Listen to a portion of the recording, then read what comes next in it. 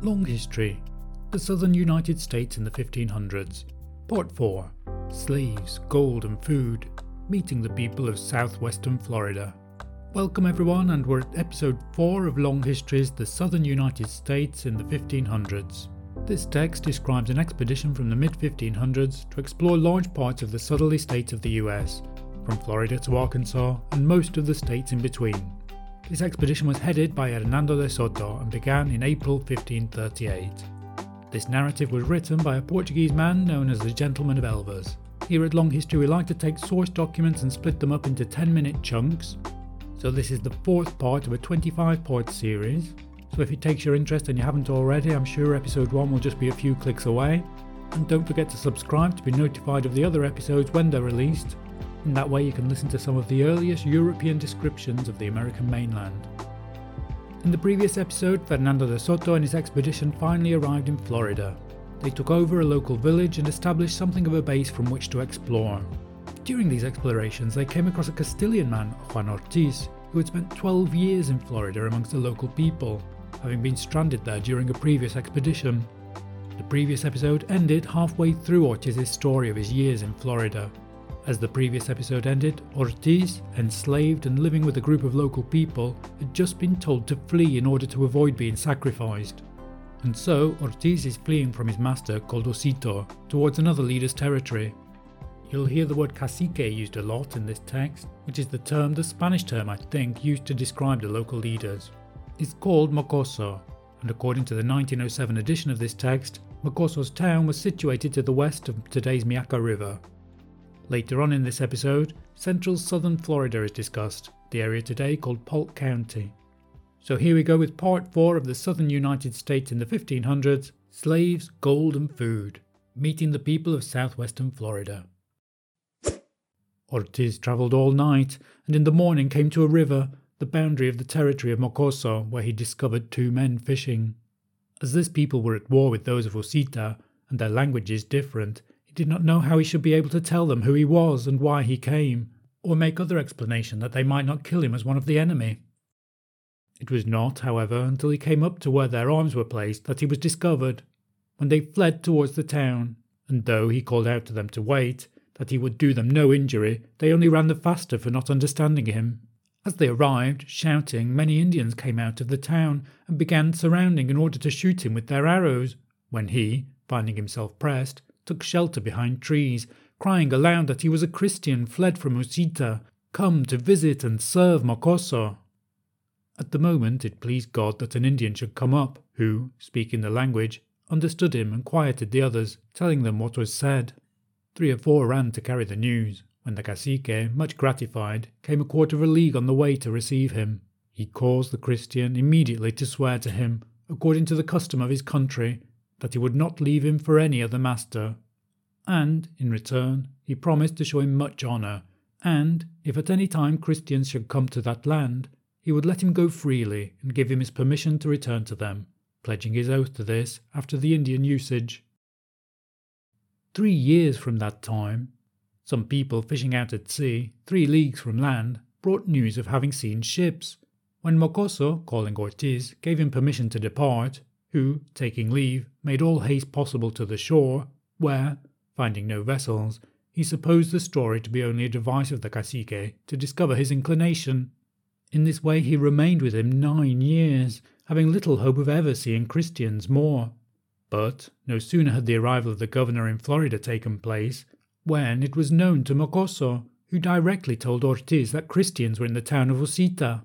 The captive, thinking himself jested with, as he had supposed himself to be before, said that his thoughts no longer dwelt on his people, and that his only wish now was to serve him. Still the cacique assured him that it was even as he stated, and gave him leave to go, telling him that if he did not, and the Christians should depart, he must not blame him, for he had fulfilled his promise.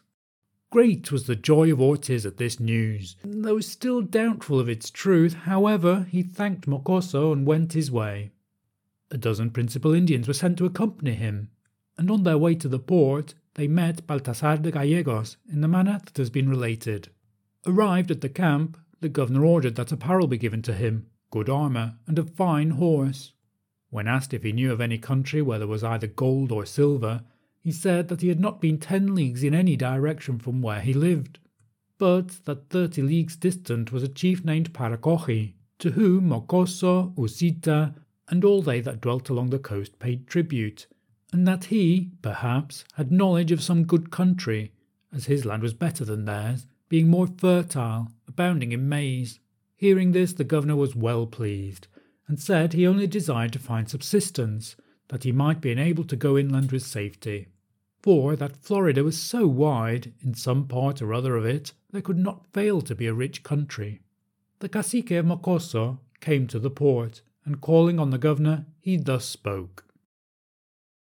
Most high and powerful chief, though less able, I believe, to serve you than the least of these under your control, but with the wish to do more than even the greatest of them can accomplish, I appear before you in the full confidence of receiving your favour, as much so as though I deserved it, not in requital of the trifling service I rendered in setting free the Christian while he was in my power, which I did, not for the sake of my honour and of my promise, but because I hold that great men should be liberal. As much as in your bodily perfections you exceed all, and in your command over fine men are you superior to others, so in your nature are you equal to the full employment of earthly things. The favour I hope for, great Lord, is that you will hold me to be your own, calling on me freely to do whatever may be your wish. The governor answered him that although it were true, in freeing and sending him the Christian, he had done no more than to keep to his word and preserve his honour. Nevertheless, he thanked him for an act so valuable, that there was no other for him that could be compared to it, and that, holding him henceforth to be a brother, he should, in all and through all, favour him. Then a shirt and some other articles of clothing were directed to be given to the chief, who, thankfully receiving them, took leave and went to his town. Chapter 10. How the governor, having sent the ships to Cuba, marched inland, leaving 100 men at the port. From the port of Espiritu Santo, where the governor was, he sent the chief Castellan, with 50 cavalry and 30 or 40 infantry, to the province of Paracochi, to observe the character of the country, to inquire of that farther on, and to let him hear by message of what he should discover. He also sent the vessels to Cuba, that, at an appointed time, they might return with provisions. As the principal object of Vasco Porcayo de Figueroa in coming to Florida had been to get slaves for his plantation and mines, finding after some incursions that no seizures could be made because of dense forest and extensive bogs, he determined to go back to Cuba, and in consequence of that resolution, there grew up such a difference between him and Soto that neither of them treated nor spoke to the other kindly. Still, with words of courtesy, he asked permission of him to return, and took his leave.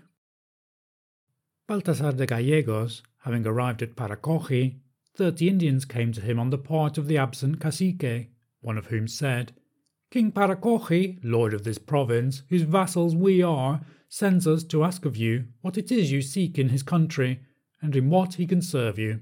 To which the chief Castellan replied that he much thanked the cacique for his proffer, and bade them tell him to return to his town, where they would talk together of a peace and friendship he greatly desired to establish. They went off and came again the next day, reporting that as their lord could not appear, being very unwell, they had come in his stead to see what might be wanted. They were asked if they had any knowledge or information of any country where gold and silver might be found in plenty, to which they answered yes, that towards the sunset was a province called Calais, the inhabitants of which were at war with those of territories where the greater portion of the year was summer, and where there was so much gold that when the people came to make war upon those of Calais, they wore golden hats like casques. As the cacique had not come, Gallegos, reflecting, suspected the message designed for delay, that he might put himself in a condition of safety, and fearing that, if those men were suffered to depart, they might never return, he ordered them to be chained together, and sent the news to camp by 8 men on horseback. The governor, hearing what had passed, showed great pleasure, as did the rest who were with him, believing what the Indians said might be true. He left 30 cavalry and 70 infantry at the port, with provisions for 2 years, under command of Captain Calderon, marching with the others inland to Paracochi. Thence, having united with the force already there, he passed through a small town named Asella, and came to another called Tocaste, whence he advanced with 50 of foot and 30 horse towards Calais.